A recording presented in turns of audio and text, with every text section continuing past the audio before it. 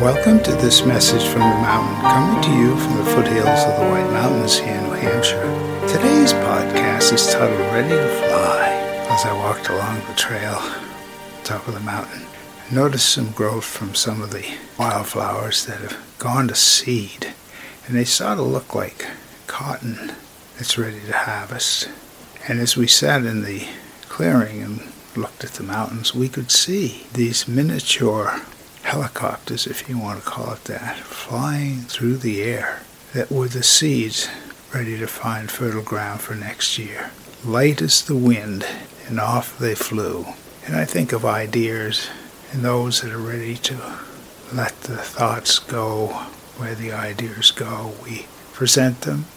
It might be in terms of writing or music, and cast them to the winds. Now others are free to see them, to allow them to take root, to grow way beyond where we ourselves know what their final destination is. So your thoughts and actions are positive, are so important. That goes out each day planting seeds, and they are ready to fly now.